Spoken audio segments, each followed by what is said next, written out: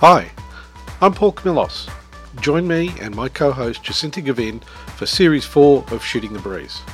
We cover women's hoops and women in hoops. We talk to inspiring players, amazing coaches, and the legends behind the scenes and at the grassroots of the game. During this series, we'll be covering the FIBA Women's World Cup, where the 12 best teams on the planet are coming to Sydney. And of course, we'll be covering Australia's longest-running women's professional sporting league, the WNBL, in its 43rd season. Hit that subscribe button, like and review so we can get more hoops content to you.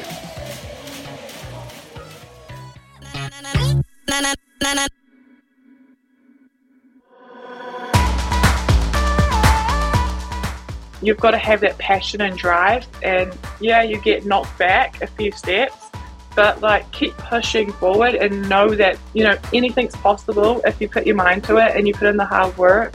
You will eventually get recognised, and I just want to reiterate that there's so many opportunities. You don't have to take the traditional pathway. You don't have to go to college. There's different opportunities, different ways of doing things.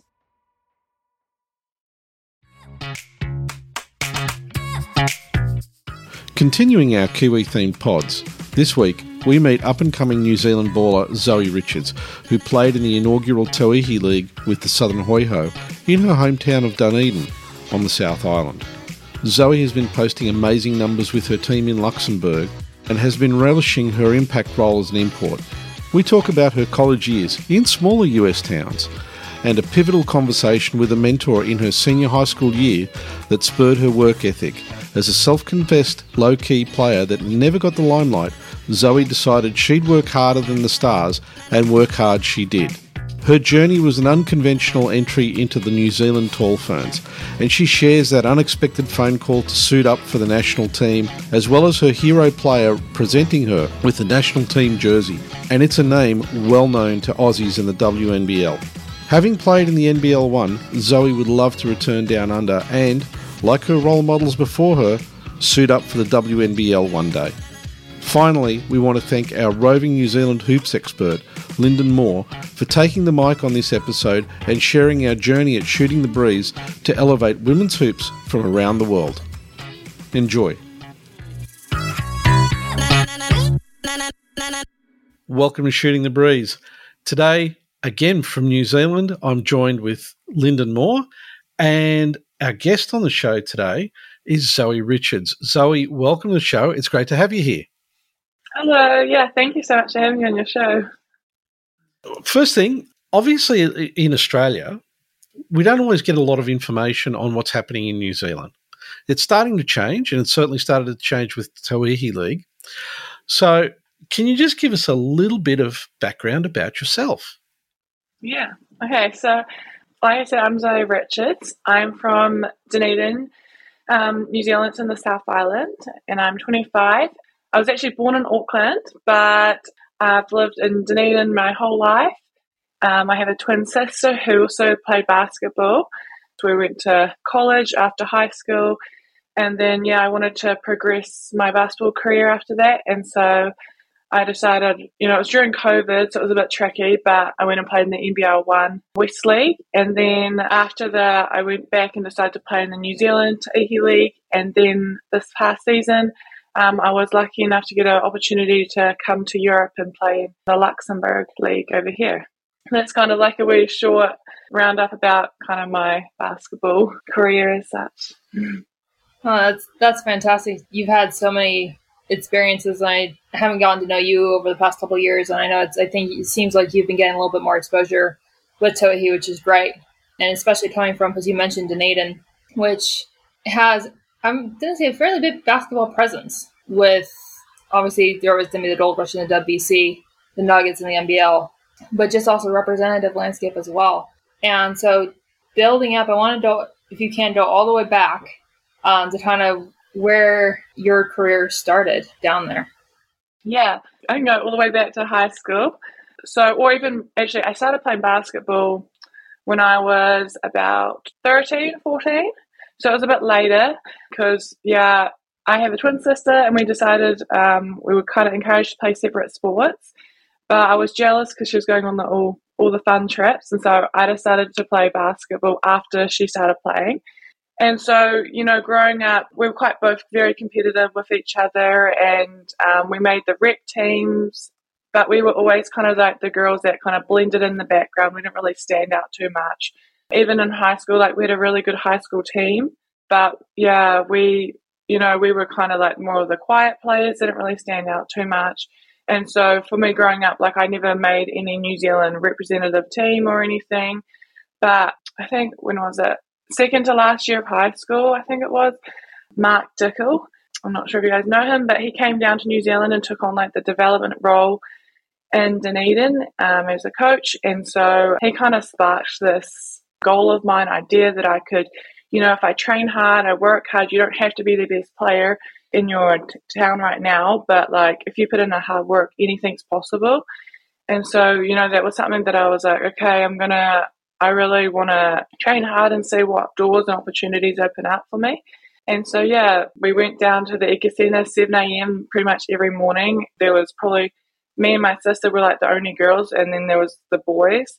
And so we would scrimmage with the boys every morning before school, do workout sessions. And yeah, from then onwards, like, that goal was in mind that we could make it to college. And yeah, the door opened up and we both went to college, which was really cool.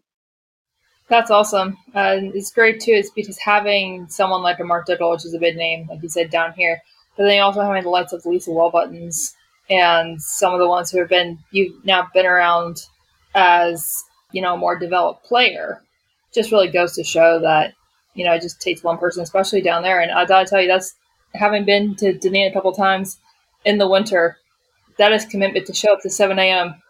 at the Edgar Center, where there, at least to my knowledge, there wasn't a lot of heating. So to be ready to go out there, and I guess like having Britt there, did you like just kind of motivating each other? Because was that, again, kind of becoming a shared goal that you both had to, go as far as you can? Yeah, no, and it was, it's great having her and my twins. Like, it's just great having her, because we held each other accountable, making sure we got up in the morning, got ready to go. And it was fun. I look back at those times and, it was freezing. It was like I would describe it as an ice box. It's so cold in the Eka Centre. They don't turn the heaters on, except for the big games like the Nuggets and the Hoihoi, they put the heaters on. But, it's in the winter, it's freezing. So, it was hard work. You got your long sleeves on. You don't take your sweatpants off, maybe not even your hoodie, because it's just so cold. Saying that's dedication 101. That looks like that prepped you, though, because when you eventually met that goal, I wanted to into this a little bit of heading to Wyoming for your first taste of college basketball. I guess that must have prepared you a little bit with the weather, eh? Yeah, we got to -25 in Wyoming, so like the cars wouldn't start, and I was like, oh my goodness, this is just crazy. But yeah, back in Dunedin, we did do the mainland academy. So Mark Dickel, actually, I'm not sure if people know, but he actually started that academy in Dunedin. And so I was the first one. I was in the era where he first started the group in a high school gym.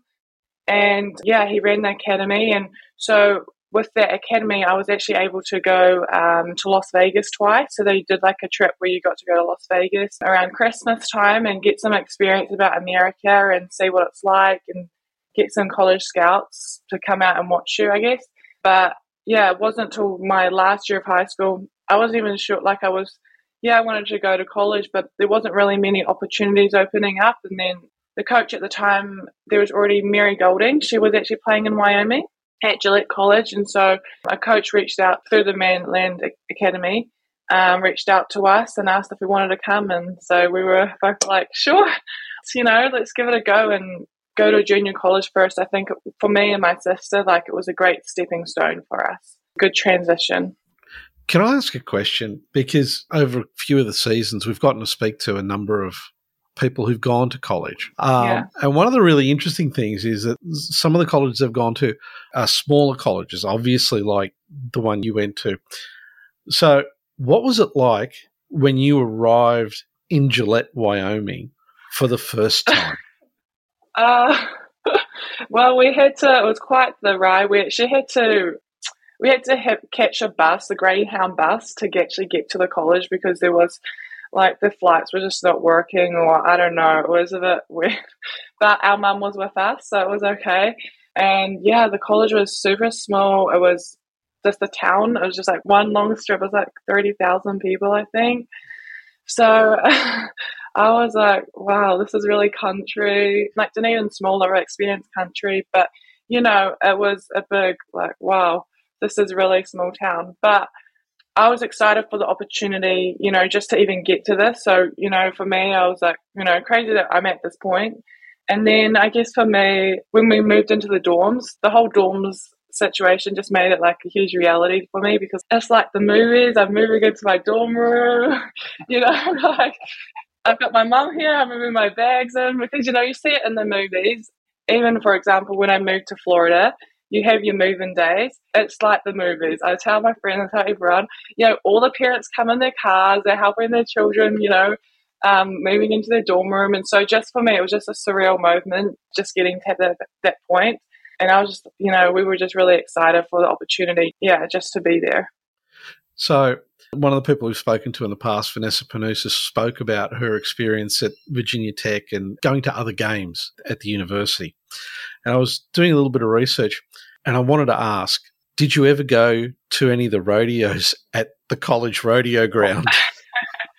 Yes, I did. Actually, one of my teammates was in the rodeo. One of my teammates, she did basketball and rodeo. She was our point guard. And, like, she's amazing. She decided actually to just focus on a rodeo because she's so good. But, yeah, it was kind of crazy because I would go to the rodeo, watch them and support the team, the rodeo team, I guess you'd say. Because there's not really, at the college, there isn't really much. It's the town is, it's so small, there's not really much to do. So, you know, you go along to the rodeos, but what's great is that because of the small college, it had a great community and great people behind it, and we got host families. And today I still keep in contact with my host family, and it's a different environment going to a smaller college because you create more meaningful relationships with people within the community. And that also really helped me, you know, grow and like be more confident and just get a feel for life in America. I was gonna say, because like you're getting stories that nobody else can really tell. Well, I spoke to another one. She's who had also gone through Mainland and some other stuff, and she ended up at a junior college in Montana, and they won their division title or whatever. And apparently, the town, which is probably the size of what you were describing, Gillette, or maybe a little bit smaller, like they all put them up on fire trucks and had a whole parade because, you know, it was the event of the town. Yeah. Like that. Yeah, I mean, that's similar for us when we had our photo day. I was like, okay, like I would assume we'll be taking our photos in the basketball gym, or they're like, no, we're going to the mines. So they had the coal mine. So we went and like took photos beside the big yellow coal mining trucks, and you know, went out there with our hard hats. I was like, oh, okay.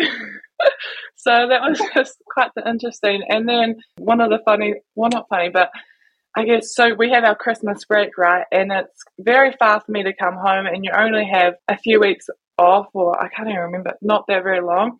So my teammate was from Montana, so I went to her ranch and I worked with her family on their ranch for Christmas, which was like quite a cool experience. And you know, we had to earn our way by work on the ranch. Mum would make us breakfast in the morning, wake up early, and you know, start moving the cows and everyone, you know.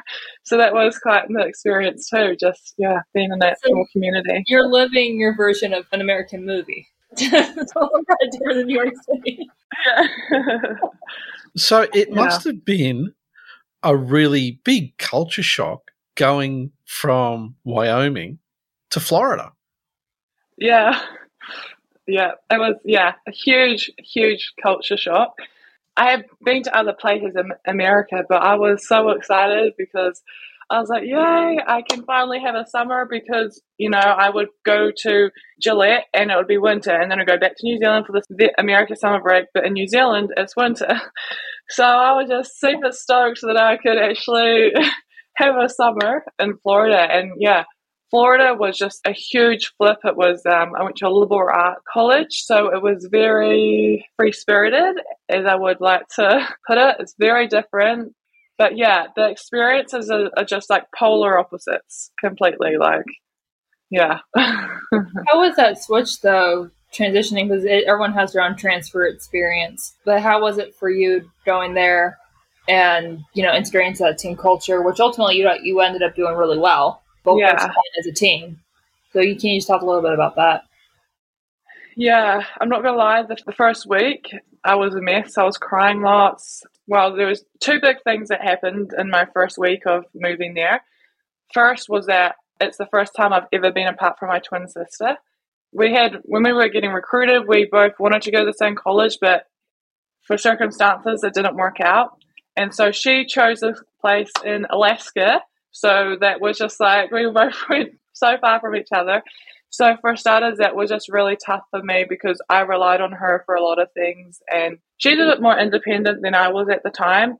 And so, yeah, that struggle of just being apart from each other was just really hard for me. But like in hindsight, like looking back, it was so good for me because I was able to learn to be without her and like grow so much in myself, learn more about myself because I was away from her, and my confidence kind of grew as a player. And then the second thing that happened was that, I'm not sure if you guys remember, but Hurricane Irma, it was coming for us. So like I literally had been there like 2 days, and then 2 days in the college, I think. I was getting my books and stuff ready for school, and then they said, you have to evacuate. And I was like, what? Like, I've just made my room nicely. I set up everything. And they're like, no, you have to leave. My teammates were like, okay, I'm driving to these places. And I was like, well, what am I going to do? Like, I don't know what I should do. But the college ended up figuring out that my college is very international. So they had a lot of athletes that actually didn't have a place to go. So I had to bunker up my room. I flipped my cupboard around. I took everything off the walls, because I didn't know if the tree was going to come into my room and smash everything. Because we're right by the water, and there was a tree right outside my room. So I was like, golly, I don't know what's going to happen. So I had to, sort out my room. And then, they ended up taking us inland a bit in Florida to a resort. It was so nice, a resort that around. Yeah, but when the hurricane happened, we actually had to go down underground to this big, massive, meeting room where we stayed for 2 nights.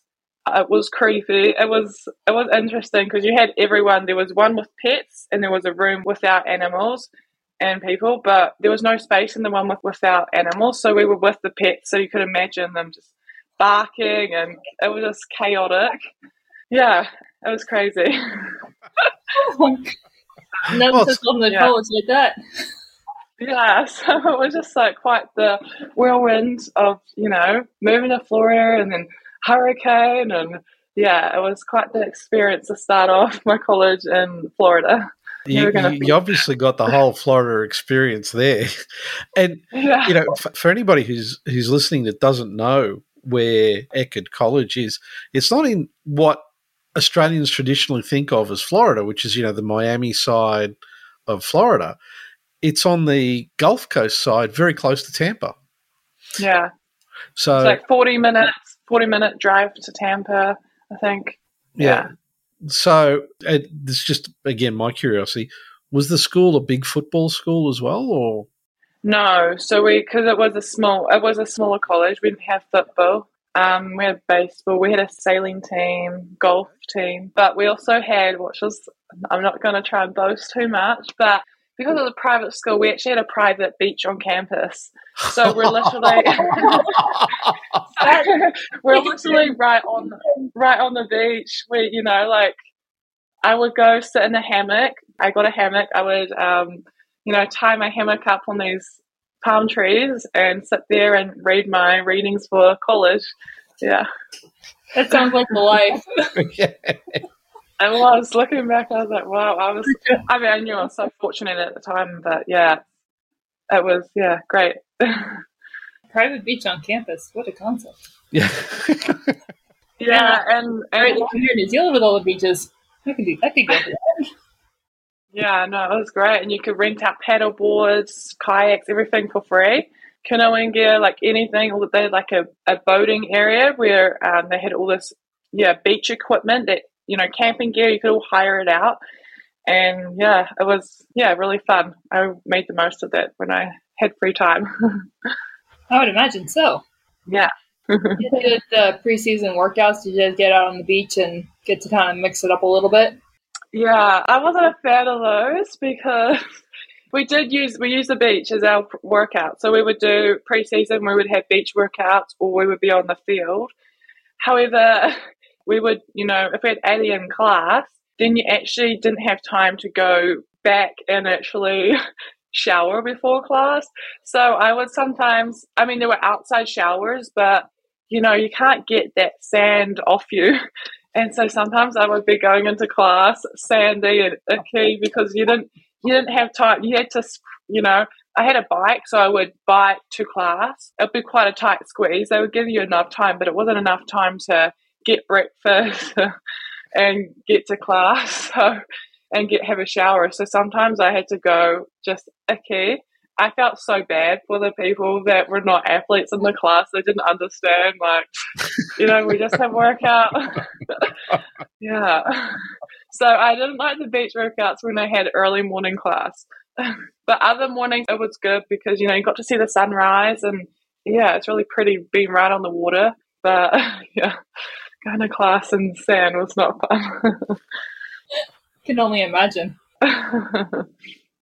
So you're going through all these things, and you transition to another team, and which ended up you believe you started at least one of your games, and then you ended up playing in all of them during your time there. Do I have that correct? Yeah. And if I don't, please cut that out because I feel so bad. No, that's right. Yeah, so my sophomore year that I arrived, I didn't start. I had a player in the team that was a post player, so she started over me. But the one game I did start, it was quite funny because I wasn't mentally prepared to start because she always started. And for some reason, my assistant coach put me down by accident. And so I started the game and I literally did the tip. And I was just like this because I just wasn't expected to start. And then they subbed me out right away because they wanted to keep, the routine of that. And that was fine because I was, for me, my sophomore year, it was a great year to be, coming off the bench. I did play a lot of minutes. Like, it didn't matter if I started, I still ended up playing, I think, maybe 20 minutes a game. So we kind of split the minutes anyways. But, yeah, it was at first when I was, learning the offense that our coach runs at the Princeton offense, it's a lot, and he's crafted it for so long that there's so many different layers for us to learn. And so when I first there, I was just like, oh my goodness, this is crazy what he's teaching us. I was quite overwhelmed. And so, the first bit, it was really hard for me to get into the swing of things. But once I understand the offense and what he wants as a coach, the whole team just gelled, especially my senior year. My senior year was the pinnacle. Everyone in the team was on the same page. When you have that and everyone has the same common goals. The year before we lost in the conference championship game. So my senior year, we knew that we wanted to, have revenge. We wanted to win overall. And so we all had the same common goal. And so it was just really cool to see the development over the years of just understanding the offense, but then understanding what each player can bring to the team and how, we can all work together. Because I would just be playing and I would just pass the ball and I knew that my teammate was going to be in that spot and they were going to hit the shot. And so I've never had that before in any team. And so just to have that camaraderie within the team was really cool. And I love my coach. He was amazing. Yeah, and it's special when you develop as a team to get to that point. And no matter what, it's not like everyone had a role. I was actually just at a session with the coach a basketball coach from the U.S., and he's down here in New Zealand doing a bunch of courses on training coaches and stuff. And one thing he just tries to emphasize was, make sure everybody's got a role, because everything that people do matters. It doesn't matter if you're coming off the bench, if you're starting, even if it's into the major stuff. Like you said, you can throw a pass to your teammate and, she'll be right there to catch it. So there is nothing smaller. And so to win the conference title your senior year. Yeah. That was very surreal. Yeah. It was, especially for me, because the year before, we were in the championship game, and actually it felt like a weight on my shoulder because I actually was a player that missed we had the inbound, there was about 2 seconds left, and the year before, and I overshot the layup. It was a perfect pass. The defense was there, but like I could have made it. And so that whole feeling, I felt like I let the team down. Like I know my teammates remember that whole scenario because some of them still like are frustrated that they never won. But yeah, like I missed the shot, I missed the lap. So I just felt terrible, because I knew how much it meant to the team and to us. And so for me personally as a player, it really hit me hard that we had lost and it was right in our hands.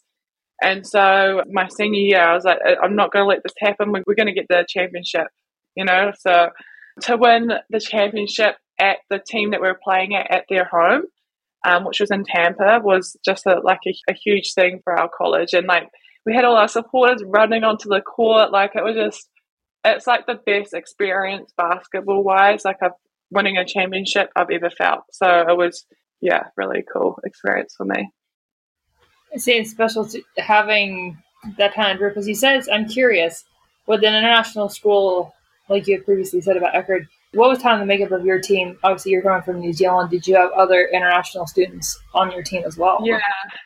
Yeah. So actually, my coach recruits small. So we actually only had 9 players. Some players fell through. Yeah, so it's not intentional, but he's very picky about what type of players he wants. And I guess we're lucky we didn't have any season-ending injuries, but 7 out of our 9 players were international. So to say that, he loves, international students. I mean, I've had teammates from Israel, Turkey, Finland, Spain, you name it. Like throughout my whole experience there, I would say majority of the team was always international. So, you always bond with those international players as well because, you're far from home. You don't, most of us didn't go home for Christmas. So you were able to, bond as well in that sense. And it's different playing in America. So everyone's just, when you first come, it's just so surreal. And it's a huge adjustment as well, playing from just how intense it is in America. Just getting a whole scouting report, the whole game day routine, like it was just a whole ordeal, which it was great, like great experience, and I loved it. But it was just a huge stepping stone and change up when you first arrived. So it was cool that as a senior as well, I was able to help those, younger international players come in and kind of pave the way for them so that they could succeed in the system as well, which was cool. Yeah, 100%. And to know, to have somebody there. Being international can be tough at times, I'm sure. And so to have someone like yourself, or at least your teammates, just to kind of be able to relate to is such a big part. Because then having that comfort outside of the, outside of the team environment, then bringing it back onto the court, it seemed like everything really gelled. Yeah.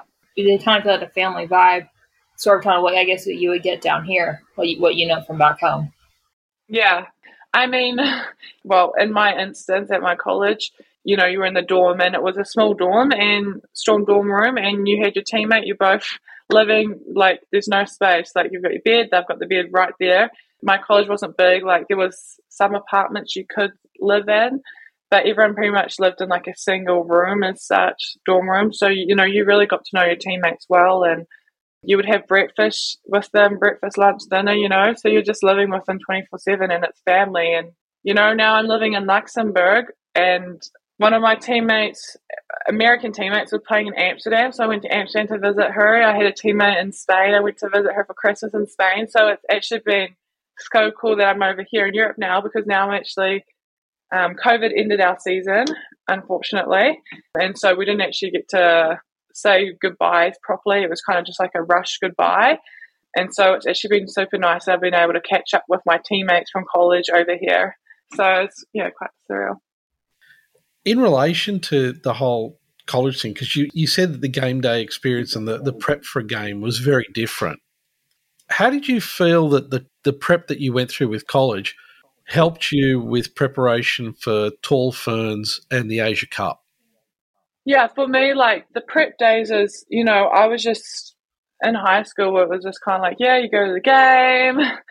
But like here, it's a whole, in America, it was a whole thing. So, waking up in the morning, you knew you had to have a good breakfast, a good meal before you played. And I wasn't kind of really aware of that too much in New Zealand, like I was, but I wasn't to the extent like how much it has an impact on you. And then knowing your personnel, knowing who you're guarding, like watching film. I never did any of that in New Zealand. And so I think things have changed since then. A lot has changed since I was in high school. We never kept stats in high school. Like I never looked at my stats in high school. And so a lot's changed since then. But in regards to tall ferns, it was a huge step. But I did feel more prepared because I had those experiences in college, having a scouting report, having a big training camp, which is kind of like pre-season, not to the extent pre-season when you're doing heaps of running, but like, going through the motions of what a game day was like. I felt more, prepared and understanding what the team is expected and how you're going to warm up. Like you've got all this preparation that you need to do in order for you to perform. And all those things really do help. And so I'm really thankful that I went to college and had those, or else I wouldn't be where I am today. I'm curious too, you just outlined all the prep for the game and making sure you're physically ready. I've been curious about getting you ready, like on the mental side, because that's been a big conversation now that's been going around. Is what was the mindset shift for you going to college and then that step up to international basketball? Because that's got to have been a lot different. Yeah. I mean, for me, I don't have the typical tall fern or typical way of getting into the system. I'm not sure if you guys know, but like I never made a selection for a New Zealand representative team ever growing up. And so I had no idea what to expect. And so when was it? 2019. I was playing in the WBC league and I was having a really good season, and we were at the final tournament and I got the call up out of the blue. I had this number on my phone calling me and I was like, who is this number? And it was Guy Malloy.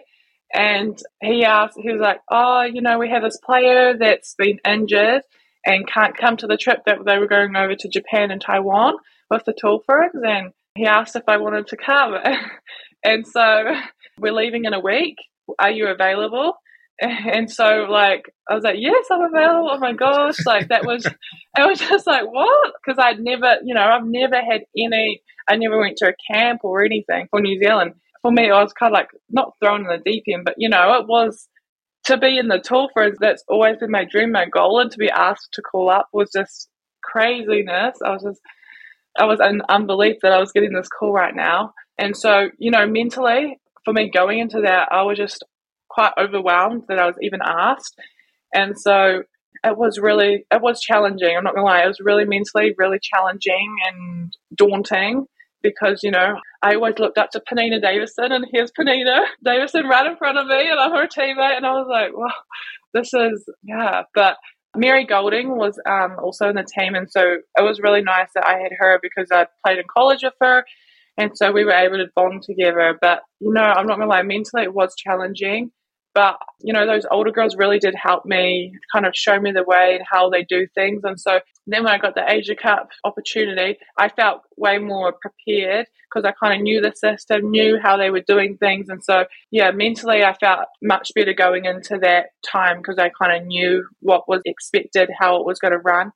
But then it was also daunting because that was COVID time. And so the idea of going into quarantine, well, I had done quarantine, so I kind of knew what to expect in that sense, but it was the unknown of going over to Jordan, what it's going to be like with COVID. I didn't know, and that whole experience was so different as well to my other experience with tall ferns because we couldn't just leave the hotel or go on the stretch. We pretty much had to stay in our hotel room if we weren't practicing. So that was a whole different experience as well. Yeah. Wow. I'm saying it's like being thrown to something completely different, but yeah, just like you said, you looked up to Penina and some of these other girls, and being able to step out on the floor with them. Do you remember? And this is actually something I'm interested in. Do you remember who did the jersey presentation for you when you debuted? Yeah, I did. Crazy, but it was Michaela Cox. She presented me my jersey. Wow. Yeah, I have a photo. She was the one that gave me my jersey. So even that is just surreal because, like, I've always known her, like, and to just be on the bus with them, talking with her and Stella Beck. Stella Beck is so lovely, super sweet. I never thought that I would ever be in the position of being their teammates. And so, yeah, it was, just being with them was just super surreal. And yeah, I felt very honored that she was giving me my jersey. Yeah. So, yeah, that's one of the traditions that I enjoy most about watching those tours is seeing the stuff that comes out of the jersey presentation. It just seems like, I remember seeing the photos from that, I think it was the William Jones Cup when you first went over, and just to see the genuine smile on your face, and like you could tell it's a girl dream coming true in action. Yeah, it's just like so surreal. It's like a huge honor, like to represent your country and to be in the Tall Ferns, like the highest team. It's just super surreal and just a flow of emotions, because that's always the peak of what you would like to do, is to make the national team, and to be there was just super. I was just very thankful, and crazy experience that I've had these opportunities, and like so many doors have opened up for me. And like when I'm looking back, like who would have thought Zoe in high school would be playing for the Tall Ferns? Like that was in my wildest dreams. I never thought like it would actually happen, and that I would have all these opportunities, because I was always a quiet basketball player. Like no one really knew me. People knew of me, but it wasn't like, oh, she's a standout player. And so, it's crazy that how things have changed now, and how many doors and opportunities have opened up for me.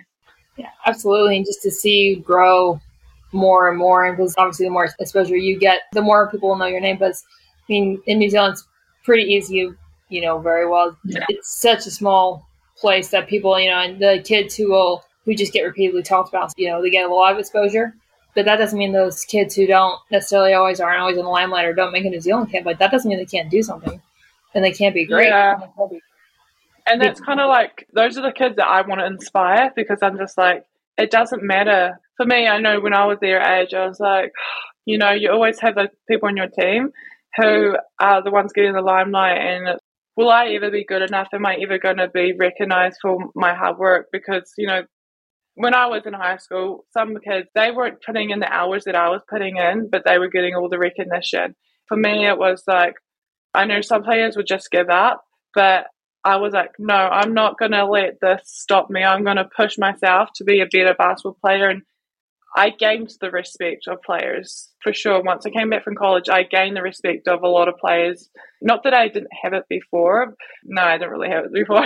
When, I wanted to prove everyone wrong, that you didn't have to be the best player to get these opportunities, and it's all comes from within. So yeah. So take a minute. That's a wonderful message. And just because I've got to say now, it's from the games that I've seen, you are a fan favorite, especially at home, because seeing all the little girls that are running up to you, I mean, it's like you're literally inspiring them.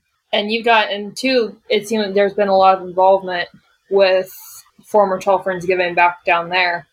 Wondered, did you have, because you heard Michaela's name, you heard Penina's name, did you have anybody when you were growing up that you kind of looked up to, and now that you're kind of like in their shoes? Yeah, so I remember going, I think it's just surreal, I remember going to the Gold Rush games when I was younger, and watching Samara play.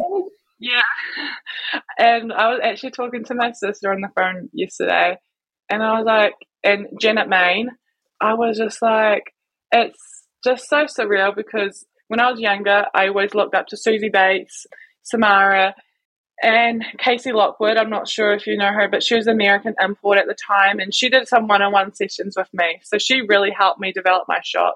But those are the players that I looked up to, and it's crazy that now I'm playing with Samara, and like I'm her teammate, and like, because I always looked up to her. She was just always up there, and yeah, I always looked up to her. And Janet Main, I used to just go up, watch those guys play, and now I'm playing with them. And actually I did, when I first started playing for the Gold Rush, I was in a training squad. So I was in a training squad with Samara and Janet and Susie Bates. But I was just like the little shy girl from high school. Like they wouldn't, no one would know who I am, or they would pass me the ball, but I'd just pass it back. And so we did have a Gold Rush practice game, and since then I hadn't played with Susie Bates, but Susie Bates decided to suit up and play in like a friendly game, and it was so cool seeing Sammy and Susie play with each other. And then I was on their team, and they were passing me the ball, and they wanted me to shoot the ball. Like, I was just like, it's crazy how it's changed from when I was a little girl to now I'm actually playing with them, and now I actually play with Samara. So that was just really cool. Just and see the joy. And I gotta ask, has Sammy G always had that energy that she has? But she's got that smile. And I encourage everyone to go and at least follow her or look at her work, because she's my spirit animal is what I say. Like, she just brings the energy, she brings the hype, but she seems also just very welcoming, and she's just the nicest human being. Oh, she's super sweet. Like, her presence when she enters a room, it's just wow. She's super sweet, so friendly. She brings like this family, I don't know what the word is, but like she cultivates everyone to draw everyone together, and like just playing with her, it's just so fun and easy, and she's always so lighthearted and funny. And I didn't really, I knew of her, but I didn't know her that well, and so seeing the side of her and how she really just wants the best for everyone around her and really wants the team goal and everyone to do well. Like, she's super sweet. And like last season playing for Hoi Hoa, it wasn't easy. We won one game the whole season. And so, I had a few breakdowns because it was just like, what is going on? But she was always there and would pull, after a few games, I was crying in the locker room because I was just like, oh my gosh, what is going on? And she was always there to comfort me and always there to, have my back. And she always wanted the best for me. Hey, Zoe, when are you going to the gym? Let's put up some shots. Like, she's a teammate I want everyone to have because she's amazing. Yeah. That'd be tough. I mean, it's the circumstances for what they were. All things considered, I would consider what you guys had as a victory, because there's stuff that wasn't necessarily in your control. But seeing whatever came out of it, it's that, including the imports, it seemed like they assimilated nicely, that you pulled together what you had and you did the best. And there was just, again, like, there was a lot of stuff that we didn't see, like you were describing. But and for what it meant to women's basketball, to put on that kind of a show, like, it doesn't, like, the results at the end don't matter. Like, to speak to how people you are, to have that opportunity, it's so great.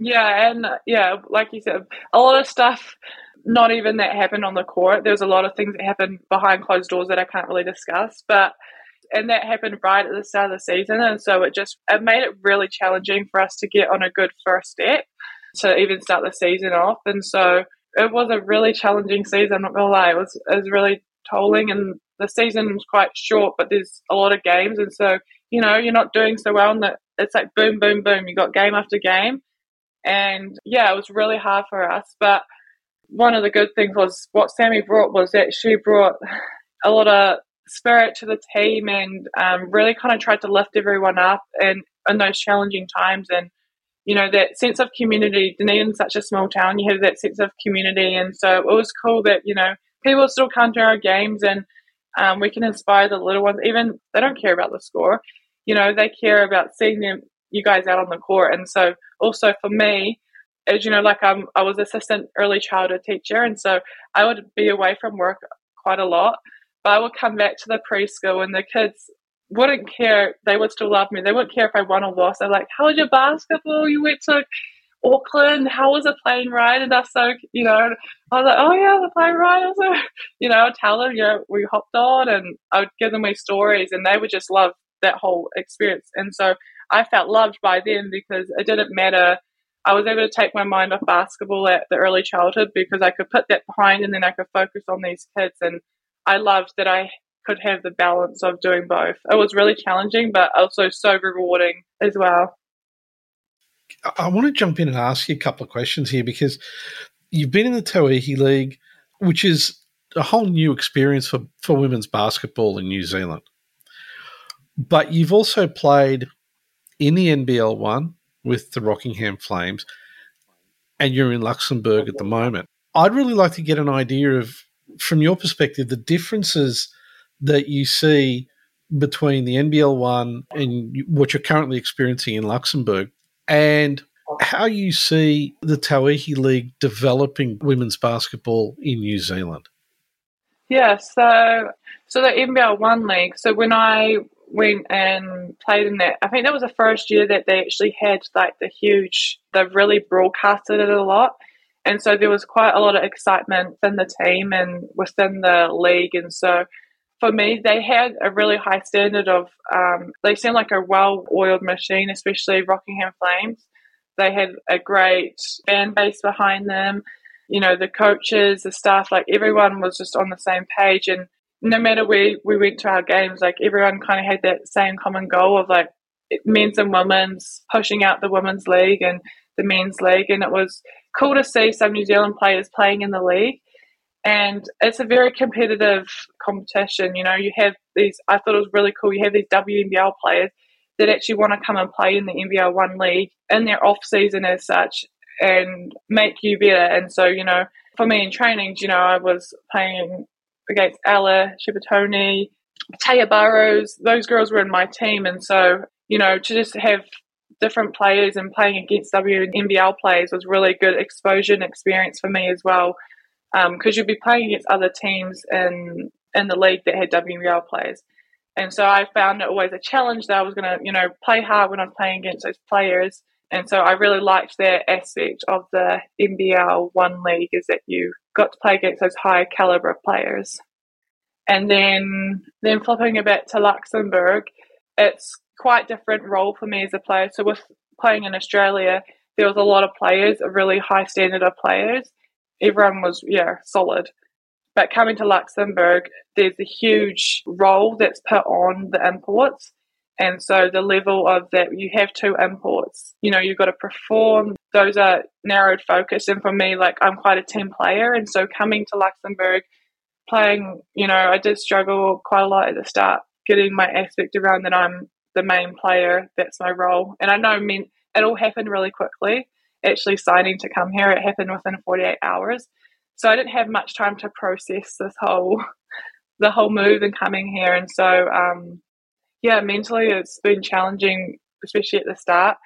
But as the league has progressed, as the time's progressed, I've kind of understand my role within the team more, where my shots are, and, you know, getting perspective on basketball in general and understanding that when you play for different teams, your role changes and it's different on what coaches want for you. And so for this experience being here in Luxembourg, I play the 5 position, but I'm not your typical 5. Like, I've got a really good shot. And so, you know, my coach wants me to shoot the 3 ball. And so there's a lot of opportunity that I've had within the team that I've been able to step out and shoot the 3 ball. And so I've gained a lot of confidence within my 3-point shooting since being here and learned a lot since being here. And so, getting perspective and seeing that each team that you play for, it changes, your role changes. And then the whole schedule is different as well. It's quite a drawn out. It was quite a long season over here compared to the Tauihi League, which is really quick. Then you have the NBL one, which is like,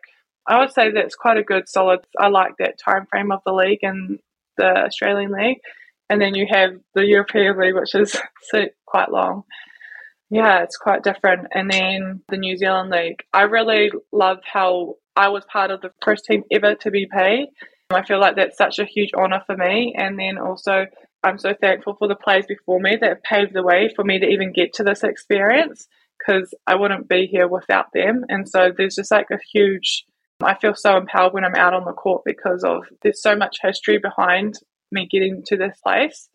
And so I love that in New Zealand, they're really pushing for empowering women and the women's basketball game. And it's kind of really given these players way more exposure. And they've really lifted the standard. And I know that the players who are in high school now, they have so many opportunities and so many doors are going to open for them just from what the league is doing. And, you know, my goal is to always inspire those younger generation, because I remember when I was a little kid going to the games. And so, I just love playing. It's really cool to be playing in my home team last season and seeing the kids come up to me after the game. And it's really surreal. So like each experience has been super different, but they all have the key takeaways. And Throughout this, you've mentioned WNBL players and the WNBL. Yeah. And you've spoken about Australia as being a place to be. Mm-hmm. Do you see yourself trying to get into the WNBL? Yeah, for sure. That's always been like a goal of mine. Goal of mine was always to come to Europe or the WNBL, and so I'm really grateful that I've come to Europe. I've had that experience. But yeah, I'm open to seeing what the future holds and what doors open up for Australia again. I'm open to seeing what happens. Yeah, no, it'll be really cool, if those doors and opportunities open up. But yeah, we'll see what happens. Okay, so for any coaches in the WNBL who are listening, who are looking for a 5 who can drop a 3 ball, you know who to call. Speaking about those goals and going to WNBL, I'm curious if you could write to tell your younger self something, advice or whatever it is, what would you say to her? And then what would you say to the kids who are seeing your story play out right now? Because you do have, you still have a lot of goals, but you've accomplished so much, and you didn't take the traditional pathway. So, yeah. But you show you can still do it, and you can do it well, and you have. Yeah. I guess kind of reiterating on what I kind of said before is that you don't have to myself when I was younger, like I'm so proud that I put in the hard work and that I put in those extra hours. But like, you don't have to have coaches, people bringing you out to the court. It all starts from within, and you've got to have that passion and drive. And yeah, you get knocked back a few steps, but like keep pushing forward and know that anything's possible if you put your mind to it and you put in the hard work. You will eventually get recognized. And yeah, I just want to reiterate that there's so many opportunities. You don't have to take the traditional pathway. You don't have to go to college. There's different opportunities, different ways of doing things. But as long as you're having fun, that's the main important thing that I would say. Making sure that you're having fun and that you're doing it for you, not for anyone else, but for you, and that anything can happen if you put your mind to it. Now, Zoe, we always sort of go to an unscripted question, and the fact that you're in Luxembourg is really good. Yeah. Because I want to ask you, having been in Luxembourg for a while now, if you were a tour guide, what would you tell people are the things to see in Luxembourg? Things to see in Luxembourg. Okay.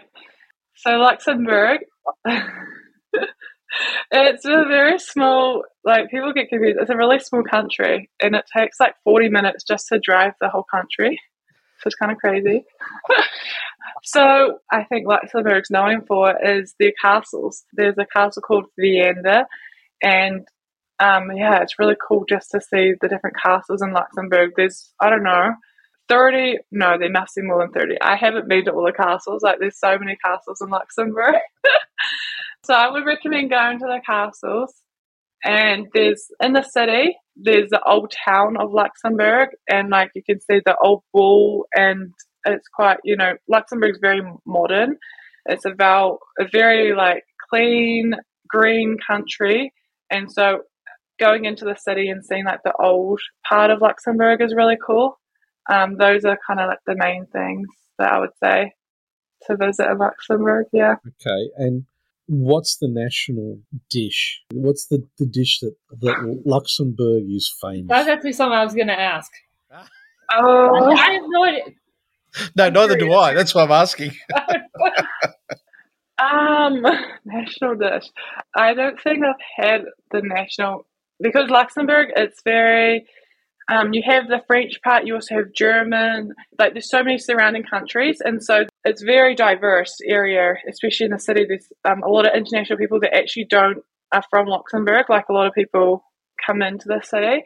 So I actually haven't really had the traditional national dish or a special dish, but I'm pretty sure the men's import, he went to a family's house and they had like some raw meat, I think, with some bread and like some other dishes that you can dip things in. I think something like that, but to be honest, I haven't really had a traditional Luxembourgish meal. What I would say though, I do coach the kids, and no one speaks English, so it's a real challenge. coaching these kids. I coach like 5 to 7-year-olds that don't speak English. And so at Christmas time, actually, we did do this thing where they have this Christmas Santa Claus. It's not Santa Claus. Oh, what's it called? Anyways, he comes in and the kids get a gift from him, and it was like this pastry. It looks like a gingerbread man, but it's like this quite a dense sweet bread dipped in chocolate, and it was really good. So maybe that's the dish that they have here. Yeah. I'm curious for all the other travel that you've done around Europe. Yeah, all that dishes sounds delicious. What other kind of, I guess, local cuisines around Europe that you've tried that you've really liked? Well, I just went to Italy, so I had last weekend. So it was really cool. I had the pasta. That was really delicious. Where else did I go? I'm trying to think. I'm just trying to think of the places. Oh, the Belgian waffles. Amazing to die for. I am such a sweet board of all this stuff. Now, yeah. I just wanted to ask, while you were in Holland, Amsterdam, did you try Dutch licorice? I didn't. I did not try the Dutch licorice, no. Oh, okay. I was just curious because it's one of those things that really people either love it or hate it. Yeah. There is no middle ground on this one. Yeah, I don't know. Yeah, I did not try it. Yeah, I tried this. Oh, what was it called? It was this pastry thing that they had in Holland. I have to ask my friend what it was called, but it was so good. It was a savoury pastry thing that they had there, and they sell them at the basketball games. I don't know what it was called, but it was really good. Yeah. Yeah, stadium food is different, but it sounds yummy. It was yummy. I was like, wow, this is really good. But I do have a sweet tooth, so whenever I go to these places, like I try and get something sweet. I love my sweet things. But yeah, it's so easy to travel. So I love that I can go visit all these countries. Are right, I can drive to quite a few of these countries, but also it's so cheap to travel. So when I have an off weekend or just a few days off back to back, then I'm like, where am I going? Where am I heading to? Okay, Zoe, I really want to thank you so much for joining us this morning, your time. It's been great hearing about your journey. It's been great hearing about your passion for the game. And we're going to really be keeping an eye out to see how you go in Europe, in Tauihi League, and, NBL 1, and maybe we'll get to see you in the WNBL soon as well. Yeah, thank you so much for having me on your podcast and letting me share a bit about my experience and where I am today. So, thank you so much for having me. No problem. And Lyndon, again, thanks coming to us from New Zealand and giving our listeners an opportunity to get a view into basketball in New Zealand. Yeah, I want to say once again, thank you guys for the opportunity to do it and to really just, I love getting to connect with everyone and share the stories because that is my mission and my main goal. And this one's special because Zoe was actually one of the first players that I met in person when I first came down here. And so I've known her for a little bit now, and so to be sitting with her today has been really cool, and just to see how much you've grown. And so just looking forward to, continuing to do more and, hopefully do more pods like these. Great. Thanks so much, guys.